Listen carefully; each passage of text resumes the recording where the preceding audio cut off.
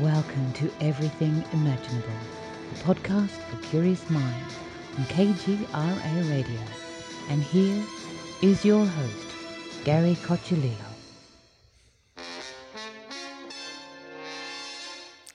Welcome, everyone, to another episode of Everything Imaginable. I am your host, Gary Cocciolillo. And before we get started, I would like to thank my contributors to this show. Candace Sanderson is executive producer. Amanda Steele is my senior editor. And Damien Keller, binaural creator.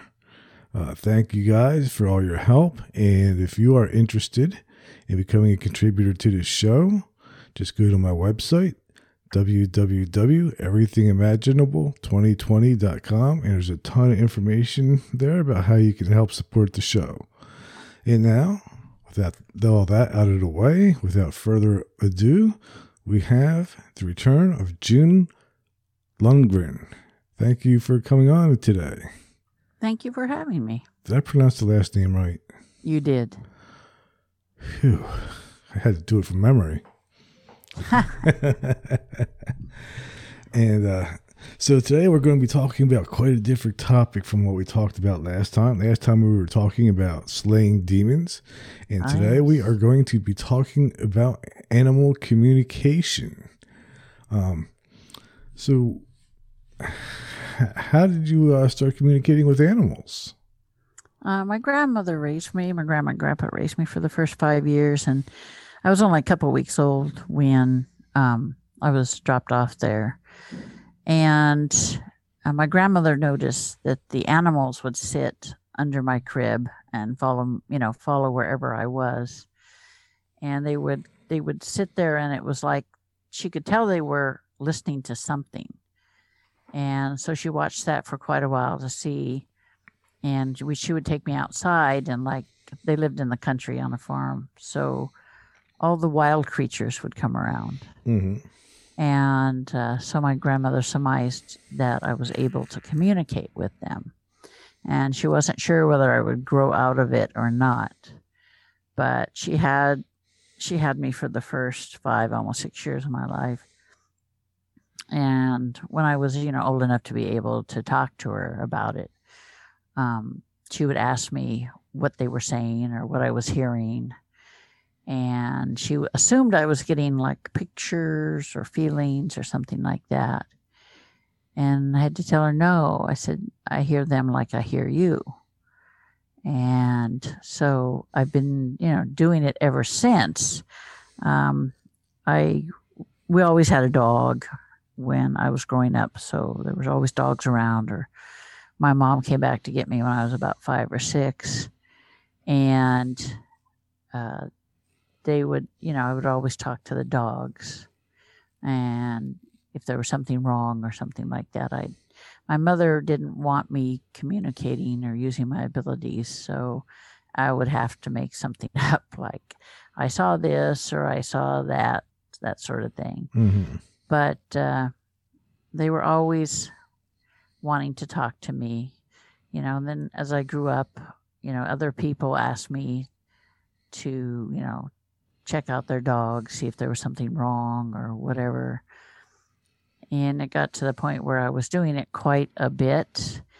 And it's kind of odd because when I first talk to an animal that I've never talked to before, it kind of startles them because they can understand what I'm saying and I can understand them. And it takes a few minutes for them to get used to the idea.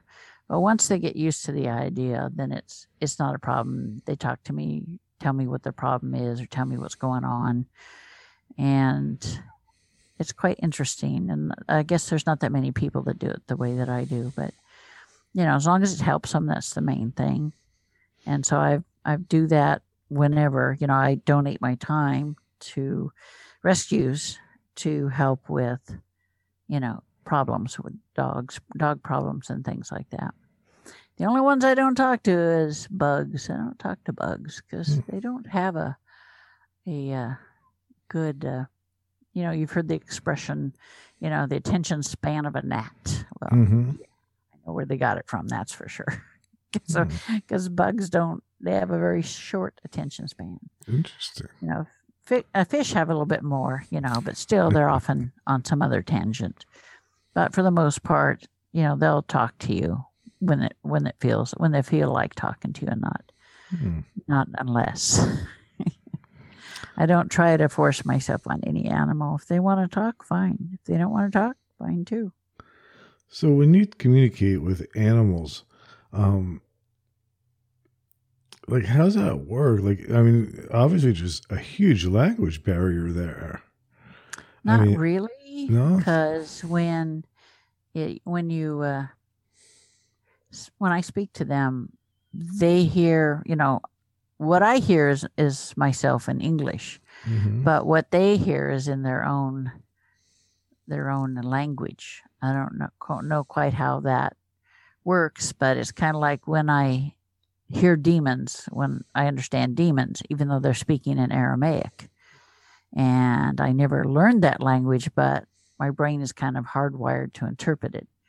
So it's kind of like the same thing with animals. I asked them about that one time, and they're like, "You're speaking our language." And I'm like, "Okay, I'm speaking mine, but you're hearing yours." Hmm. So when you communicate with animals, like what are their conversations like? Are they intelligent conversations, or are they just like, "Give me food"? Most of the time, they're quite intelligent conversations. Every now and then, you'll get, like people, you'll get somebody where the lights are on, but nobody's home. But for the most part, they're quite intelligent. But a big part of that is, their needs. They want to address, this is what I want, this is where I hurt, or I was called in on by a guy who said, we moved up here from California. And ever since we moved, my dog, the alpha dog, has been nipping at my wife and bit her. And I'm like, well, I'll have to come over and talk to him, see what's going on. So I went over to talk to them, and they actually had 5 dogs. Mm. So the alpha was the one, of course, that came forward first. And he's like, she's unstable. She's unstable. Kept repeating, she's unstable. And I said, why is she unstable? Too much worry, too much anxiety. Her energy is all wrong. And I'm like, okay. So I talked to the woman. I said, well, your energy's wrong. I said, there's some nervousness here. There's anxiety. There's apprehension going on. I said, and the dogs are picking up on that. And the only way that they know how to help you is like they do each other. They'll nip at the other one and they'll to make them understand that their energy is bad. Your energy is bad. Straighten up. And I said, this is what's going on. I said, this is the reason for it. And she says, they're absolutely right. She says, I've been nervous about moving here. Nothing's the same. I have a lot of anxiety. Things aren't going well, that type of thing. And I'm like, yeah, I said, they're just trying to help you the best way they know how to. I said, now that you're aware of it, then you can change your energy. I said, dogs, animals, and all animals read your energy. That's the energy that you project, that you give off. And I told her, I said, that's why he's nipping at you. He's trying to get you to become stable. And once she understood that, she changed, she caught herself and was changing how she thought and what she was doing. And so she didn't have any more problems with it. It's all about your energy if you can't hear them. Your energy that you project affects them. If you're worried or you're sad or whatever, it affects the animals. They, people say, well, I'm really feeling down today, and my dog knows I'm feeling down because he came over and gave me sympathy, he sat with me, that sort of thing. And I'm like, yeah, you don't have to say, come over here, I'm down, I'm depressed. They'll feel that energy, they'll read it, and they'll come and act accordingly. So Are are dogs able to communicate with each other, or are animals able to communicate with other species? Like, can my dog communicate with my cat? They can, but it's not language as we know it. Again, it's the energy, it's the intention behind the other animal more than the quote unquote language, because they just, they pick up on the other one's intentions, the other one's anxieties or what have you. And so they do communicate. They just choose to most of the time ignore each other. But, if they're raised together, that's different. The bond becomes closer, or if you have an animal that's, has been alone all of its life, and then suddenly you get a puppy or whatever, they kind of act a lot like people do in the way that they react differently to new situations, changes in their environment, changes in your environment. Say you've been working for 20 years, you go to work every day, and they know that. They know your routines. And then that changes, and they can become nervous because of that. And then once they realize that you're going to be home for a while, then they like it. But until then, they become nervous and apprehensive about it. But they're very, like I said, they're very intelligent. All animals are intelligent in their own way. Like people, some of them choose not to use that intelligence. They, like I said, each dog, each cat, each bunny, each cow, they all have their own personalities. Some people don't realize that we raised cattle for quite some time. And we had a cow, and cattle, just like horses, are either right-handed or left-handed. And a lot of people don't realize that. We had a pile of dirt out in the back, and the cow, my son's like, "Mom, there's something wrong with the cow. I think it's dead." Because its legs, all four legs, were sticking up in the ground, up in the air on the other side of this pile of dirt. It's a huge pile of dirt. And I go over there. I said, "No, it's not dead." I pulled on the leg and pulled it down, and the cow got right up. Because she was right-handed, so she would turn to the right. And if she turns to the right, she's up against a pile of dirt. So she couldn't get herself, talk about being very right-handed. She couldn't get herself up because she couldn't roll over to the right. Interesting. So what is it that, like, I mean, like domestic animals, like I have a dog and a cat. What do they think about all day? I mean, to me, it looks like they just think about sleeping and eating. A lot of the time they do. Their wants and needs are very simple.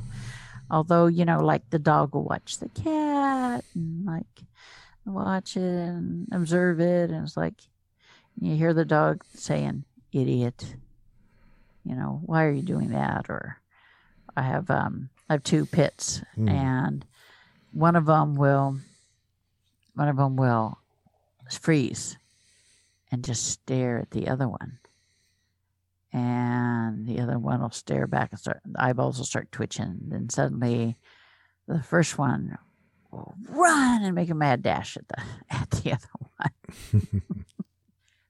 It's like, "Idiot, I see you. Even if you freeze, I see you. You're big." But, their life is very simple. We should have such a life, Right. Very simple, and they have basic needs, give them love, affection, give them food, and a nice warm place, and they're happy. So then what would the issue be with my dog? Like my dog, every time I walk past him, he just chews on my leg. Because he needs more activity. He's probably just laying around all day, and he sees you as a chew toy. You need to give him something else. Carry a bone or carry one of his favorite toys or something like that, and get him sidetracked. Once you start doing that, the behavior will change.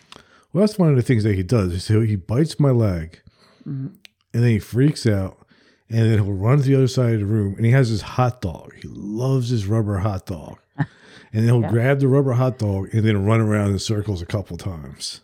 Yeah. Like I hear him. He's like, why don't you just play with me? I don't understand why you don't play with me. Come on. That's why he's trying to pull on your leg. It's like, come play with me. I hear him. He's like, he doesn't play with me enough. I don't understand. He should love to play. And I'm like, yeah, well, not so much. Yeah, it's funny too, because like sometimes, when my cat is awake and he goes after my leg, the cat will actually jump between us and try to protect me, defending you. Yeah. The cat's very protective of you. He's also very like, this is my human. What do you think you're doing? Yeah, he thinks he owns me. Yeah, that's the way it is. Cats mostly are that way. They have a whole different attitude than dogs do. And then you get some dogs who are highly intelligent. They figure things out right away. And then we had a border collie. Oh yeah, they're super smart. Very intelligent. But if she didn't get her share of the play during the daytime with one of the other dogs, it could cause issues. She would try to herd. At the time I had 8 dogs. She would try to herd the rest of them. And at the time I had 2 dobies. And the male was 6 foot from nose to tail and 200 pounds. And the female was almost his size. And she hated that. She hated being herded. It really drove her crazy. And every now and then she'd get the border collie down and snarl and, show her teeth, but she'd never bite her. But it's like, will you just knock it off? Stop doing that. And I tried telling Beauty, I said, listen, it's instinctive. She can't help it. I said, you've got to give her a break. She still didn't like it. You could tell she didn't like it. But it's like only once in a while would she do that. Would she get her down on her back and growl at her? But she was a little more tolerant after that. But still, she didn't like it. No. I had a border collie. No, he was amazing. Super smart. They're highly intelligent, but you have to keep them. They're very active. They have to keep busy. They have to be given a job. Yeah. When he was a puppy, I would have to play with him for at least 2 hours a day as soon as I got home from work. Yep, you got to wear them out. Yep. How about wild animals like birds? Birds are no problem. I live on a farm, so we get a lot of birds. We get a lot of deer come in. We have pheasants that come on the farm. Like I said, we raised cattle for a while. I have chickens. Chickens are not as intelligent as the wild birds are, probably because they don't have to fight for anything and they don't have to escape predators because they're in a coop and they're fine. But wolves are great. I went to in Tenino, Washington. There's a place called Wolf Haven International. And, they have a lot of wolves that are hybrids that, people idiots just dump. And they have some wolves that were, they had some Mexican red ones that they were breeding for the breeding program because they're, becoming extinct. And I took my son with me and we went to the Wolf Haven, and it was the first time we visited. And, I was standing by one of them and I was communicating with one of them, and a male, and he started to howl. And then everybody was howling. And the lady comes up and says, this never happens. This, not like this. This doesn't happen. He never howls. She says, we've often wondered about that. And I said, well, you just have to talk to him, literally. I said, I can communicate with him. That's why. Somebody to finally understand. I said, he's got arthritis in the right side and the back, on his hip, and he's having pain there. It's hard for him to get around. I said, he doesn't show it because that's a weakness, but that's what's going on with him. And so they started giving him some medicine for that. But wild animals, they're cool.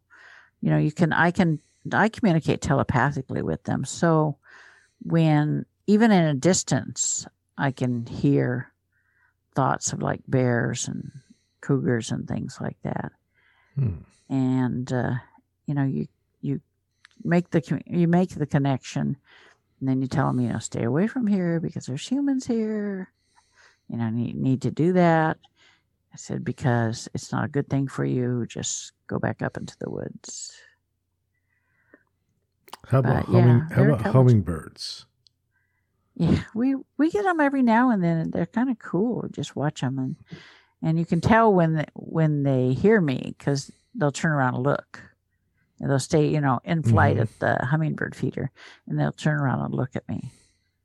And I'm like, don't worry about it. I'm not going to hurt you. There's plenty of feed there. Just go for it. Interesting. So what is the most intelligent animal to communicate with?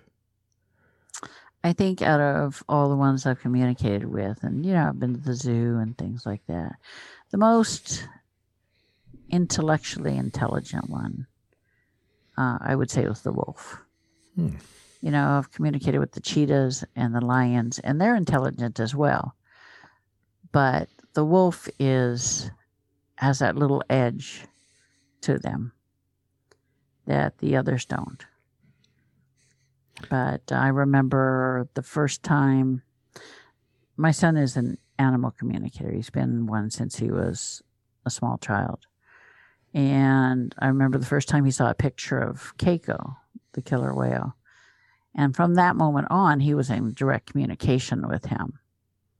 And then, of course, when he came to the Newport Aquarium, we're only a couple hours away from that.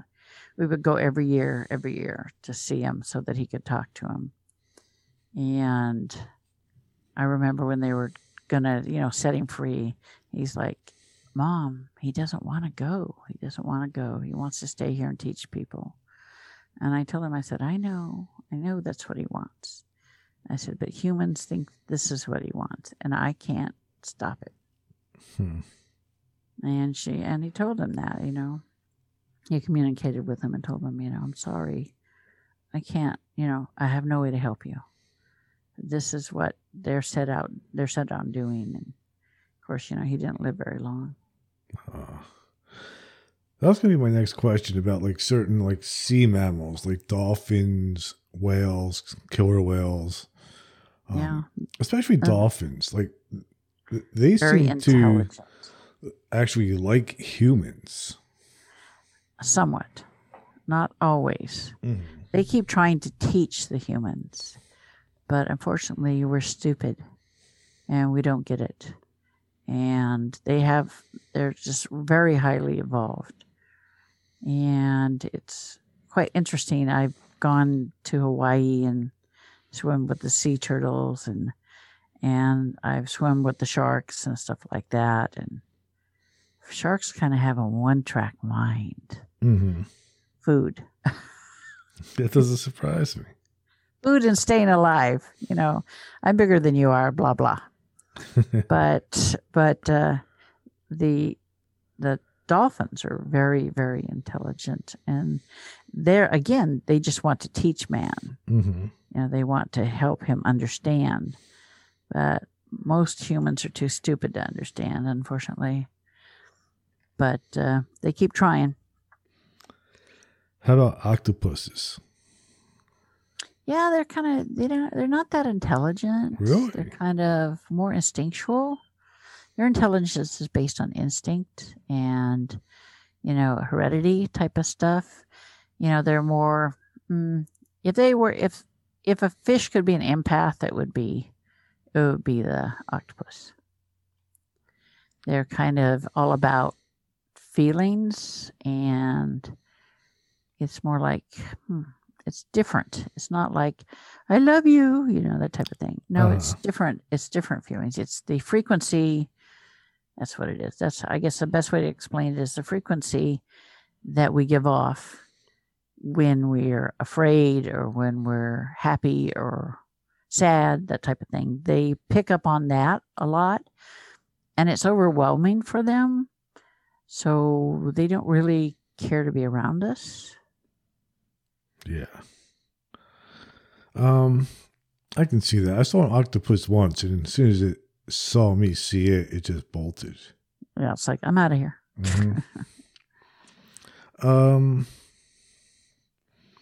So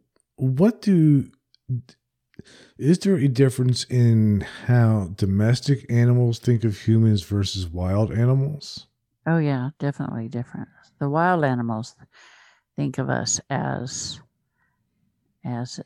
aggressors, as we are in their territory. We do not belong in their territory, and they fear us. There's a lot of fear of man, unfortunately, and it's probably rightly deserved as well, because look at all the trophy hunters and stuff like that. Yeah. I personally do not believe in hunting, so there you go.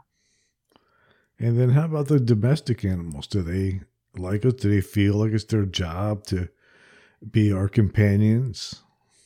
The dogs, most of it has been bred into them, so the dogs feel like we're their person. We're supposed to be a part of their pack.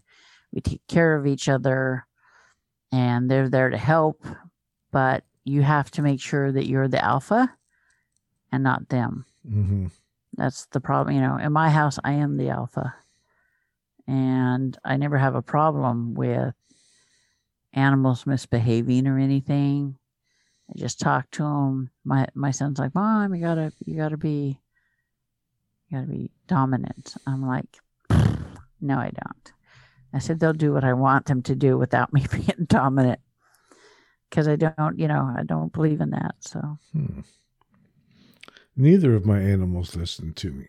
In fact, nobody in my house listens to me. Cat, my husband dog, says the that wife, a lot. Nobody. They all just do what they want to do. Yeah, I was like, yeah.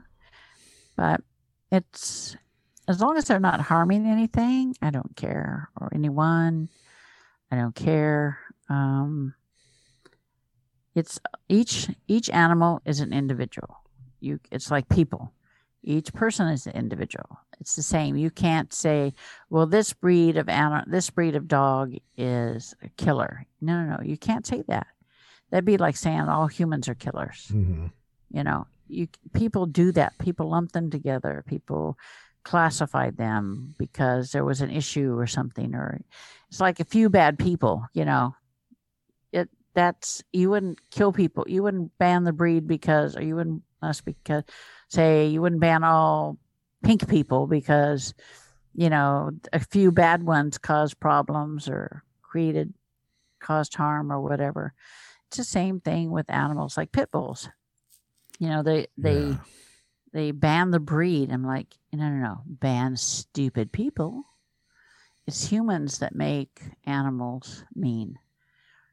If the human doesn't inbreed the pit bull because they want blue pit bulls, then the pit bull would not go crazy. It's kind of like incest in humans. Look at Henry VIII. A lot of the English, aristocracy inbred. And what do you get? Crazy people. Yeah. The same way with dogs, same way with cats, and they'll blame the animal when actually it's the human that's causing the problem. But, I don't believe in banning any animal.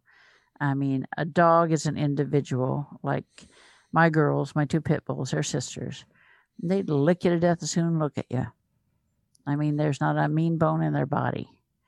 And my Dobermans were the same way, and so were my cockers and my shepherd. It's just I've had two sets of Dobies. I don't have an issue if you treat them fairly.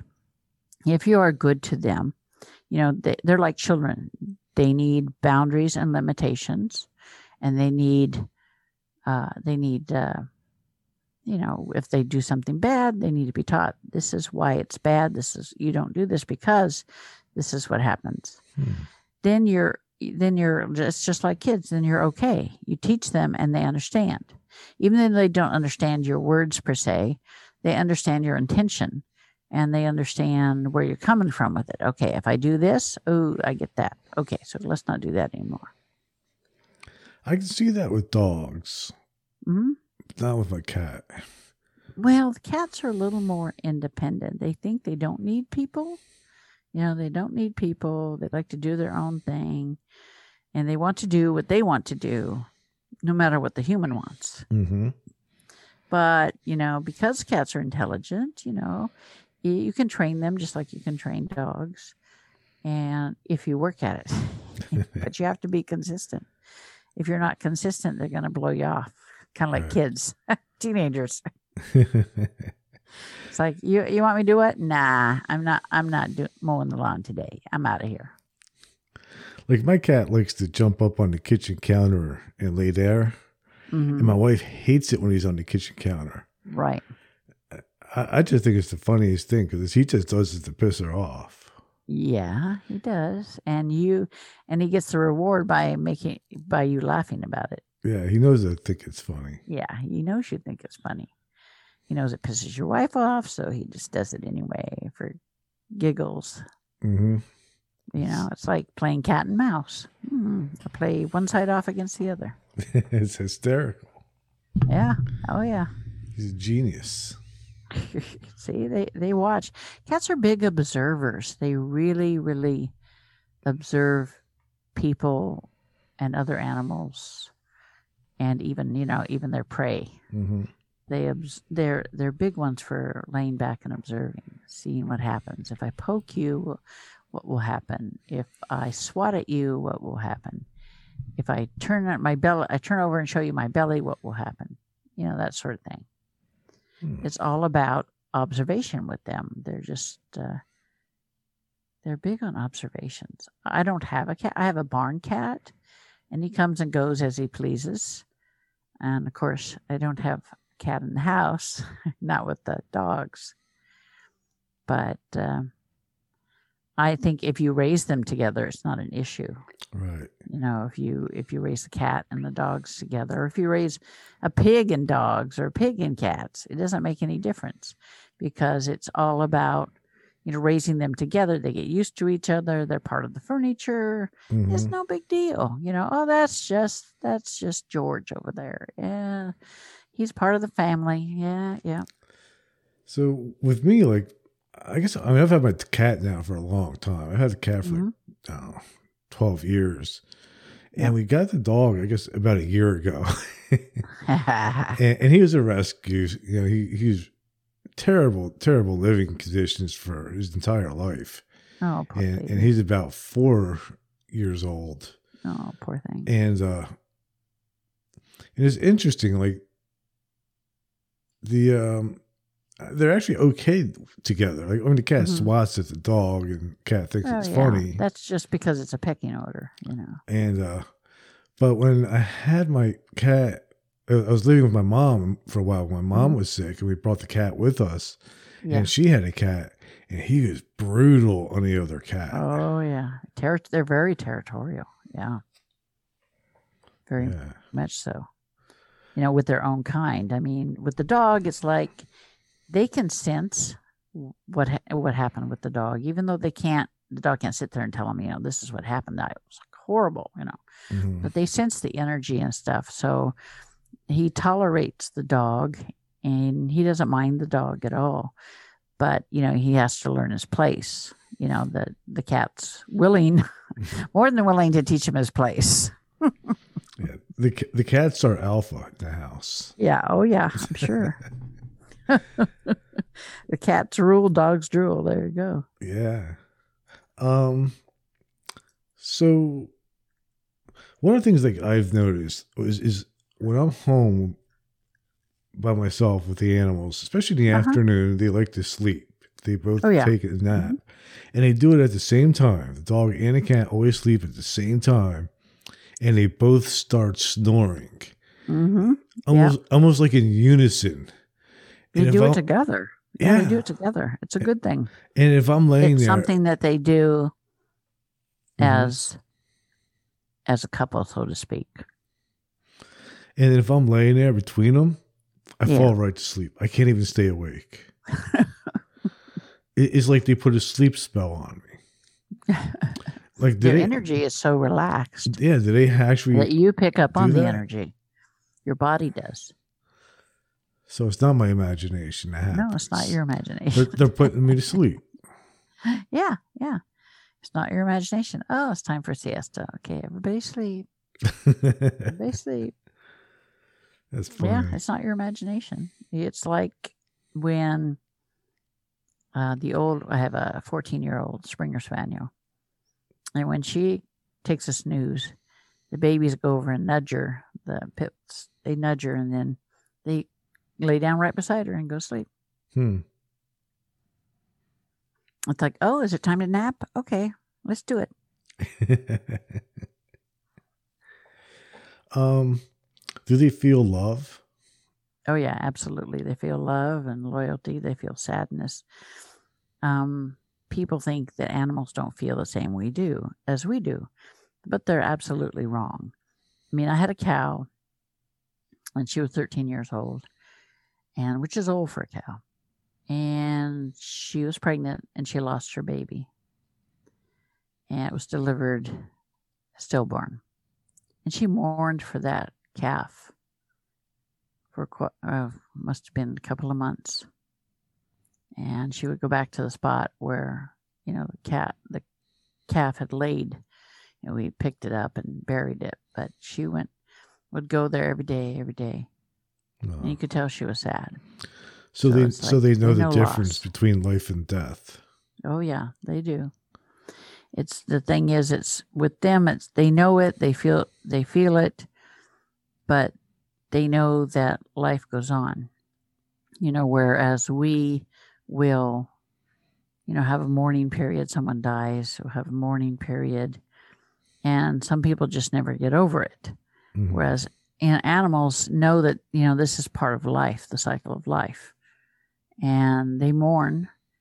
And then they start over again. She got pregnant and had another healthy baby. They absolutely feel it. And, people used to think that dogs don't feel pain. They do. They just have a higher tolerance to pain than us weakling humans. They have a high tolerance to pain.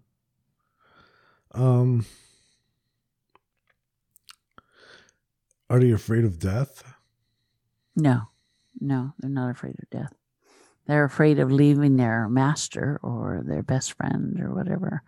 But they don't really fear death, and so they shouldn't, because animals are much closer to God than we are. They have very simple needs. They don't have a bunch of baggage like we have. That's why you see human ghosts, because we have all this baggage saying, oh, I can't cross because I'm going to be, judged for this, or I've done that. Animals don't have that. It's like, yeah, baby, going home. Rarely do you see a ghost of an animal unless it's one that was, in the old days, they used to use dogs as, nannies and stuff. And if they die and, their charge is still there, they may feel so much obligation and so much loyalty that they continue until the child is grown. Mm-hmm. That's the way they are. Wow. Yeah. I had a cat when I was married, and my first marriage.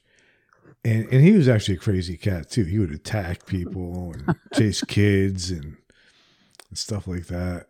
Yeah. But he was a cool cat. And when me and my wife split up, she kept the dog, and I got stuck with the cat. And I took the cat, and I had moved back with my parents. And my parents, especially my mom got like super attached to the cat. And so when I moved out, I left the cat and got another cat. But when the cat was old, like he must have been over 20 years old. Yeah. And one day he just came home. He laid down in his usual spot on the blanket, closed his eyes, and that was it. Yeah. That's the best way to go. Yeah. There was no indication of him being sick or anything. He was just like, all right, this is it. See, that's another thing about animals. They know their time. They know when it's time. You know, they will. I had my male Dobie, the first set I had. He was 12 years old when he died, and he came to me one night and said, "You know, Mom, I'm ready to go," but he was kind of hanging out for me, and I told him, I said, "Don't stay here for me. Just go." I said, it's okay. You can go. Mm-hmm. And his partner, Beauty, she stayed with him, and he went to sleep and never woke up again. That same night. So. Yeah. I also see that on that same token, like, I've been with people when they've passed away, and then, and it's okay. I've always been okay with that. You're right. But after my mom passed away of cancer, the other cat that I had gotten her also ended up with cancer and had this big tumor, and I had to take it to be put to sleep. And I have to say that was one of the most difficult experiences I ever had. Yeah. Was putting to sleep an animal. It was just awful because I felt so responsible. Yeah. Well, it's it's kind of like people. When we come down, we have certain things that are set in stone: the time you come in, the time you leave, and the method in which you leave. Mm-hmm. So if you come in to experience cancer and die from it, then that's what you do. And it's the same with animals.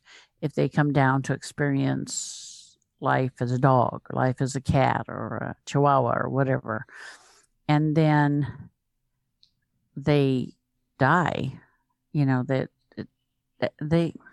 they want to do that. They want to experience that death of cancer, or the death of getting hit by a car, or what have you, that sort of thing.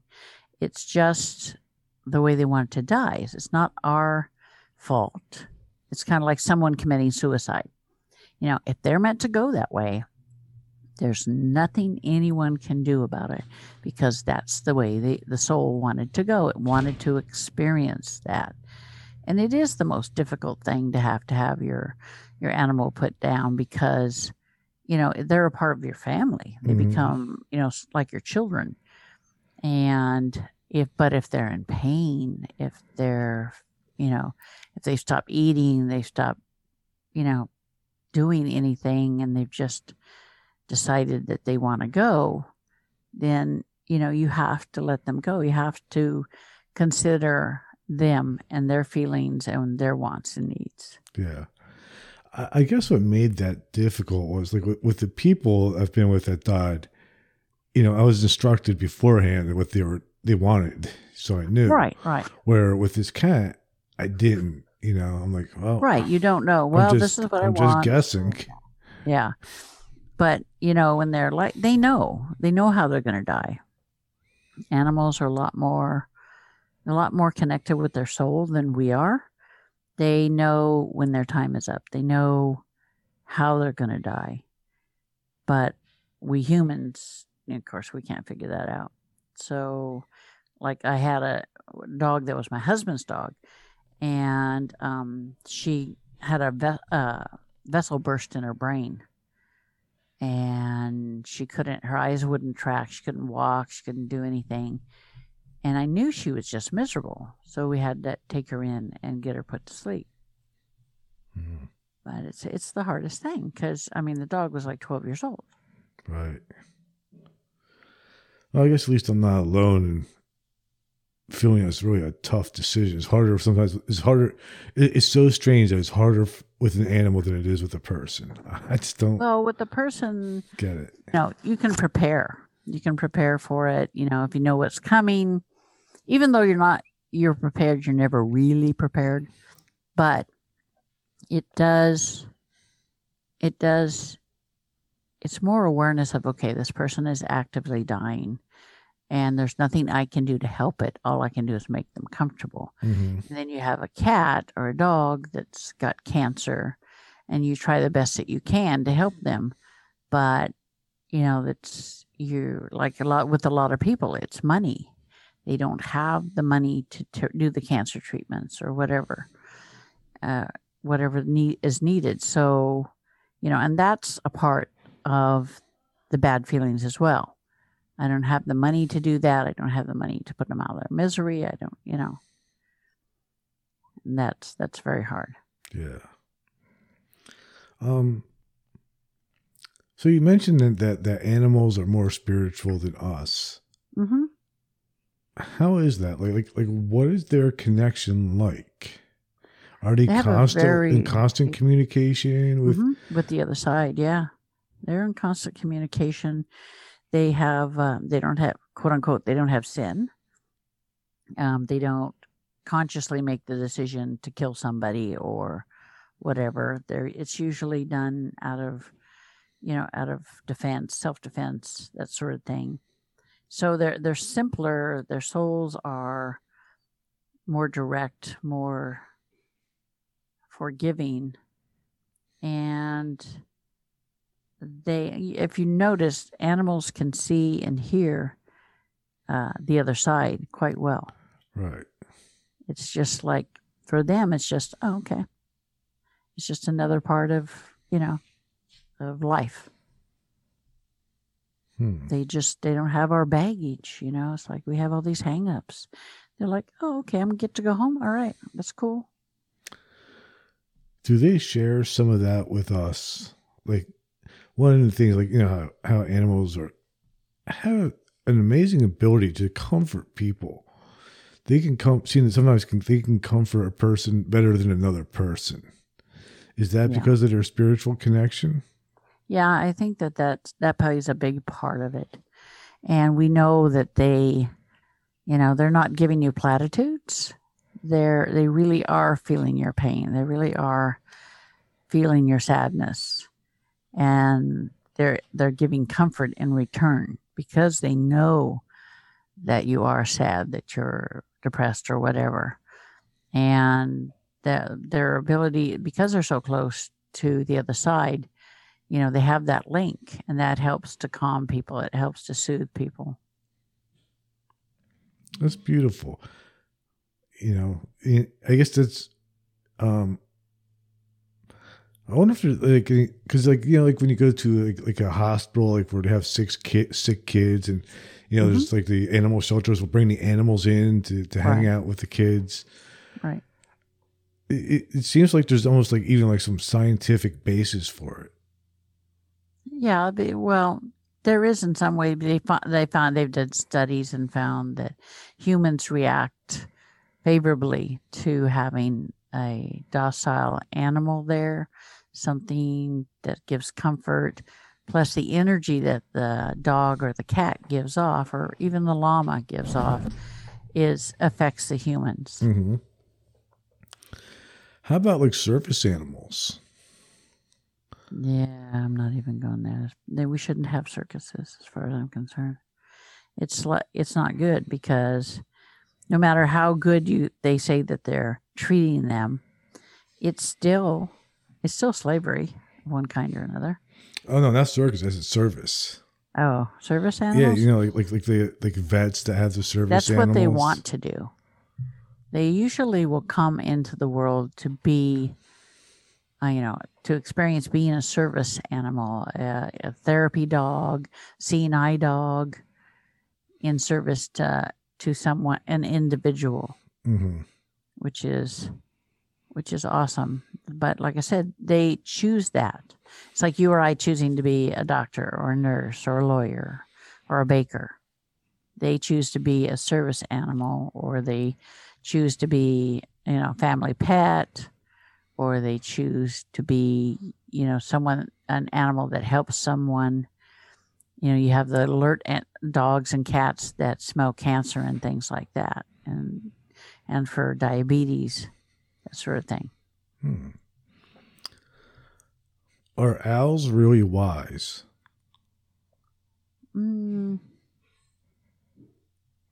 Yes, they're more cunning.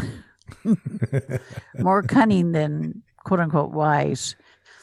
They are very, again, they watch everything. They notice everything. They are keen observers. And so they gather a lot of knowledge. Uh-huh. And it's kind of like a scientist that observes, studies something. Owls study the world. They study their environment, and they become one with their environment. So they're very instinctive, and very much. They are wise in their own way, not just, intellectually. Why is it they like to be heard but not seen? Predator. That's it in a nutshell. So I was wondering that actually this morning. I woke up real early. I went outside to let my dog out, and I could hear the owls just going, ooh. Yeah, we have one out here. And the first thing I thought, I was like, why is it I always hear them, but I never see them? No, that's why, because they're good camouflage. They don't want to be seen. They want to see everything. They don't want to be seen. Like I see every other bird. I see cardinals and finches and all kinds of stuff. But never see the owls. Yep. They blend in with their surroundings, and they know just where to make their nests and just where to sit in the trees, so that they're camouflaged from humans and other birds of prey. They got it down pat. Here's another funny one about my dog. My father, he was a super grouchy guy, but he was also kind of cute, Yeah. And then when I got my dog's super grouchy, and he's kind of cute. So sometimes me and my wife will joke around and say that the dog is a reincarnated of my father. Can that happen? Yeah, actually, animals can come back as humans, and humans that come back as animals. Yeah, because it's just a shell; it's just a form. If they want to experience life as a dog or a cat or a gorilla, they can do that. Do they tend to stay around like some of the same humans that they were alive with before? What usually will happen is, it's kind of like when your dogs die. I had 2 Dobermans that were sisters that I raised, and they died within a short time of each other. We're both 12. And my husband's like, well, do you want to find, another dog to replace them? And I said, I'll know when they're back. I said, I'll find them. I said, until then, I said, I'll just wait. And sure enough, it was about 2 years after they died that I found them. I'm like, I went to look at some pit bull puppies, and I'm like, I looked at the 2 of them. They had like 6 of them. I said, these 2 are the ones we want. I said, one is Jenny and one is Jewel. I said, they're reincarnated. And my husband looks at me like, because he's a very left brain kind of guy. He's an auditor. It's like, whatever. This is cute. This one's cute. This one's cute. I said, we're going to call them Bunny and Bella. And just like him named the other 2, Jenny and Jewel. And they have exactly the same idiosyncrasies, the same build, and they answer to their other names as well. Wow. I know. Funny. The Dobermans used to stalk each other like that as well. Hmm. The one, the bigger of the two was Jewel, and she'd look at her sister like, I can see you. You can freeze all you want. I can see you. And it didn't stop Jenny from freezing and then moving like in slow motion. And then all of a sudden, run and hit her. These two do exactly the same thing. Yeah. I would love to be reincarnated as a cat. Well, now you have to reincarnate to a cat, to a cat lover. Well, I already am a cat Somebody who's lover. going to spoil him rotten. Oh, he's spoiled. But I definitely want to be the cat in the next life. Yeah, see? I want his life. I always told my husband that my mother should come back as a hairless chihuahua to a fat lady. And he starts laughing. He says, "Yeah, that I like that. That sounds good." That's like my dog has a lot of the personality traits that my dad had. Stubborn, mean, but cute, but lovable. Yeah, it's funny. It's funny, because they say that you get the dog you want. I mean, the dog you need, not necessarily the dog you want. Mm-hmm. So there you go. Well, I didn't even want this dog. I didn't want a dog. Oh, when we went and got the dog from this place, like, first of all, the place was absolutely horrible. Oh. And I really just wanted to leave. But my wife's like, no, my aunt wants a dog. My aunt wants a dog. Uh-huh. Because it was originally for her aunt. And I said, okay. And I asked the guy, which one's the most mellow one? And he goes, this one. Uh-huh. And I'm like, okay, we'll take it. We took the dog. We dropped it off at her aunt's house. Yeah. And he just sat there in the corner and growled at her. Oh, it wasn't for... And she was like... It wasn't for her. Yeah, she's like, right. I don't want this dog, So, because it wasn't for her. They know who they're supposed to be with. I was like, well, I can't take the dog back to where I got it. There's no way I could do that and live with it for myself. So we decided to keep him. We took him to the vet. He was really sick. He had heartworms. Oh, poor baby. And so we had to get that taken care of. And then the first time we tried to get him fixed, he died. Like his heart stopped because he couldn't breathe. And he had to restart his heart, and they couldn't fix him. And after that, he really got mad at me. Like, he was super aggressive. Like, he wanted to kill me because I was the one that dropped. Look what you did. I was the one that dropped him off at the vet. And he blamed me for it. And but the doctor was like, the vet was like, well, you have to get him fixed because one of the testicles is inside him, and crypt orchid. Yeah, and it has to come out, otherwise it'll become cancer. Right. So the second time we took him, the doctor finally got it out. Of course, the cost of like $1,000. So, but also, by the time everything is said and done, I had this dog that I didn't really want. He's cost me like $2,000. But you love him now. I do love him. He does his purpose. He keeps me company. See, you don't get the dog you want. You get the dog you need. I agree with that. 100%. And I even see some of my own traits in him. That's scary, isn't it? It is.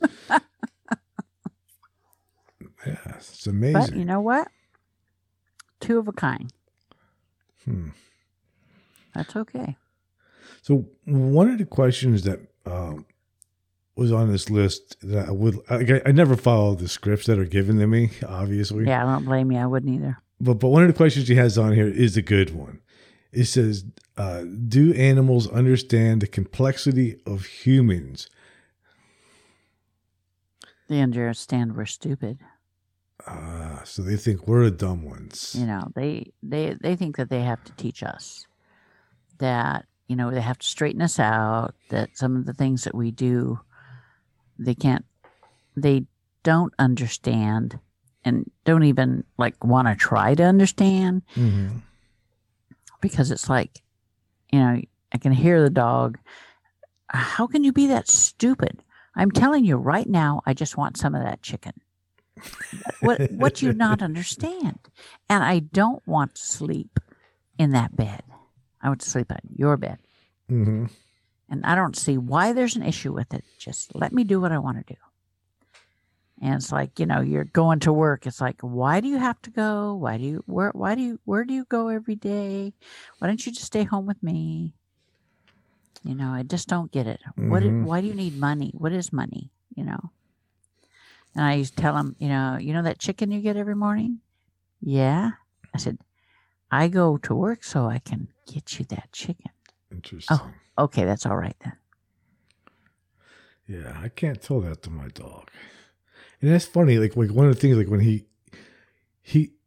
gets mad, like we keep him in a crate because he's not really housebroken. Like he knows not to go to the bathroom in the house, but he'll do it anyway because he's angry. It's just his personality. And, yeah, he has issues. Yeah, he just does it because he's pissed off, not getting his way. So we keep him in a crate when we're at work and when we're asleep. Right, so he doesn't terrorize the house, yeah. Yeah, and the only thing he does is he pees on everything. And that's a male thing. I'm not going there. In a way, it's kind of funny, Yeah, your wife doesn't appreciate it, I'm sure. No. She hates it. I can tell right now. she gets mad at me when I pee on everything. I bet. Like, you should know better at your age. God forbid I missed the toilet. Right. Oh, God, yeah. Don't even go there with me because I have cleaned latrines in the military, so you don't want to go there. On a Sunday morning after a Saturday night. So in a barracks, the men's latrine. So you don't want to go there with me. But it's ugly. But the funny thing with him is, like, when I put him in the crate, he'll that's when he gets really, really angry. He'll jump at me and try to keep me from closing the door. Right, because he doesn't want to be there in the first place. Well, he no matter what, he stays in that damn crate. Even if the door is open, that's pretty much where he hangs out, no matter what. Right. But I think what he's mad at is that he wants me to stay there and hang out with him. Right. He doesn't like being alone. Plus, he doesn't care whether I interact with him or not. He just wants me to be there. Well, they're pack animals. Mm-hmm. You're a part of the pack. So they want to, that's why I never just get one dog. That's why when I got the pit bulls, I got sisters. It's like, it's so easy to train two of them at the same time because they're company for each other. They play with each other. They sleep with each other. They eat with each other. Everything they do together. Yeah. And it's so much easier. And you always have one that will learn the way things are supposed to be before the other one will. And the other one will help to train that one. Maybe I should get another dog. Probably. So you get what you get is you get a mellow one. Because if you get a mellow this one was supposed to be mellow, but it just turned out he had heartworms. Yeah, he has attitude. But if you get a mellow one that's very, very dominant without being dominant, an alpha that is mellow, then he would settle down more. He's lonely. The cat doesn't count as far as he's concerned. He says the cat doesn't count. Well, I don't know. He spends a lot of time watching that cat. Yeah, that's the operative word there. Watching, not interacting. No, they chase each other though. That's not the same. Oh, chasing each other around the couch doesn't count? No, that doesn't count. It's not the same as if it was another dog and they can roughhouse together. The cat would probably beat the heck out of him. See, that's one of the things that concerns me is the guy the breeder, like what we, the place that we got, we didn't pay for him, was given to us by this breeder that was going out of business. And I think this particular dog was used as like a stud for breeding. Oh, yeah. And so he was never around people and he was around other dogs, but they were separated by these like concrete things. Yeah. Yeah. And he the guy didn't get the socialization. And the guy who gave him to us said that we should not have another dog with him because that he would fight. Well, that's before you got him fixed. Yeah.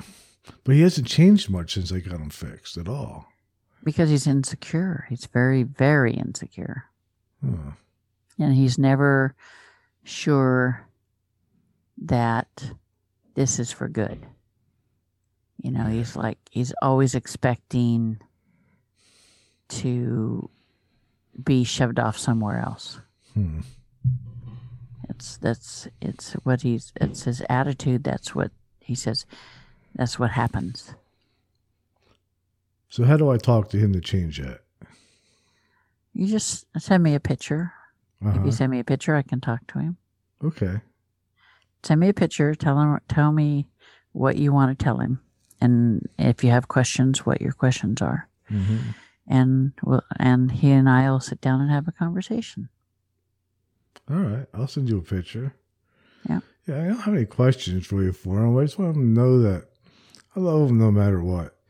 That he's secure and that he's not going to be given away. I mean, like that. Yeah. And he should know that because, I mean, no, he pees on the floor, he chews on my leg, he's grouchy as hell, and he's still with us. That doesn't mean anything to him. He doesn't worry about that. No, he doesn't.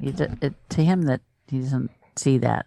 He doesn't equate that being able to do those things and get away with it to we're never gonna give you away. You're always gonna be here. They don't. You have to literally tell them. Because he's so insecure. Poor guy. I know. He's a mess. He did not have a good life there. No. I know he had a terrible life. Yeah. I know he was mistreated really bad. And one of the things that too, like, it freaks him out is whenever we wear a hat. So I'm guessing the guy who, abused him the most probably wore a hat. Probably. It was not a good thing.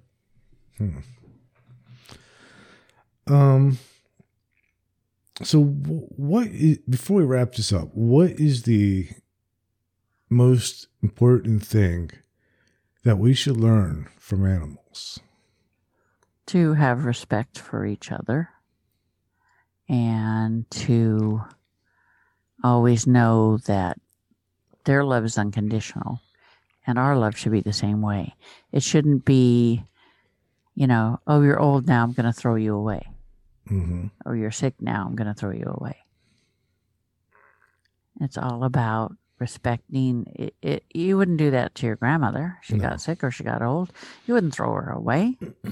You would take care of her. Yeah. And that's their belief system. If somebody's not doing well or somebody's getting old, you take care of them. Mm-hmm. Because that's what you do. Because they're part of your pack. Yeah. They're your family. Yep. That's what I have to convince my dog of. The cat knows. The cat definitely knows. Well, cat's older too and been with you a long time. Yeah. He's been with us. He's lived in like 5 different places with us. Traveled across the country with us. Yeah. See, and he's always been with you. Yep. Well, where the dog doesn't know that. He's still insecure, still unsure. All right. Well, I'll send you a picture of him. Yeah, do, and I'll talk to him. And I'll talk to him Maybe a I little can bit get rid of some of that too. leg chewing. Yeah. And the funny thing is, like, even at this point, I don't even so much mind it. I don't care. Yeah. It doesn't bother me. It's kind of funny. He chews on my leg. He grabs his hot dog and runs it around. The evening ritual. Mm-hmm. Yep. He's a piece of work. So, before we wrap it up, where can my listeners find you? You can go to my website, which is mysticconnections, all one word, .org, O-R-G. And if you have a question about animals or you want animal communication or something like that, you have an issue with your dog or what have you, there's a page there where you can contact me and it sends me an email and I talk with you. All right. Awesome. Help you out. So I will post a link to that in the notes of this episode. So if anybody wants to use your service or need them, they can reach out to you. Yeah, I had a gentleman the other day who's contacted me. His cat got out and he got lost. This is the second time I've retrieved the cat. He send me a picture. I just look at I get in connection with the cat and got him home. Awesome. That's fantastic. Nothing like taking care of animals. Yep. That's as far as I'm concerned. It's horrible to say, but I like animals better than I do people. Yeah. They're less complicated. Yeah. I definitely have a knack for picking the difficult ones. Remember, it's what you need, not exactly what you want. Yeah. Or they pick me more. I was going to say, it's probably the other way around. Yeah, I can't actually remember a time where I've actually picked an animal myself. See? Yeah, I know the feeling.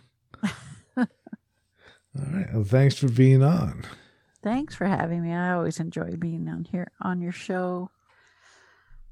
Yeah, you're welcome anytime. And just hang on one moment, and I'm just going to play the outro. Okay.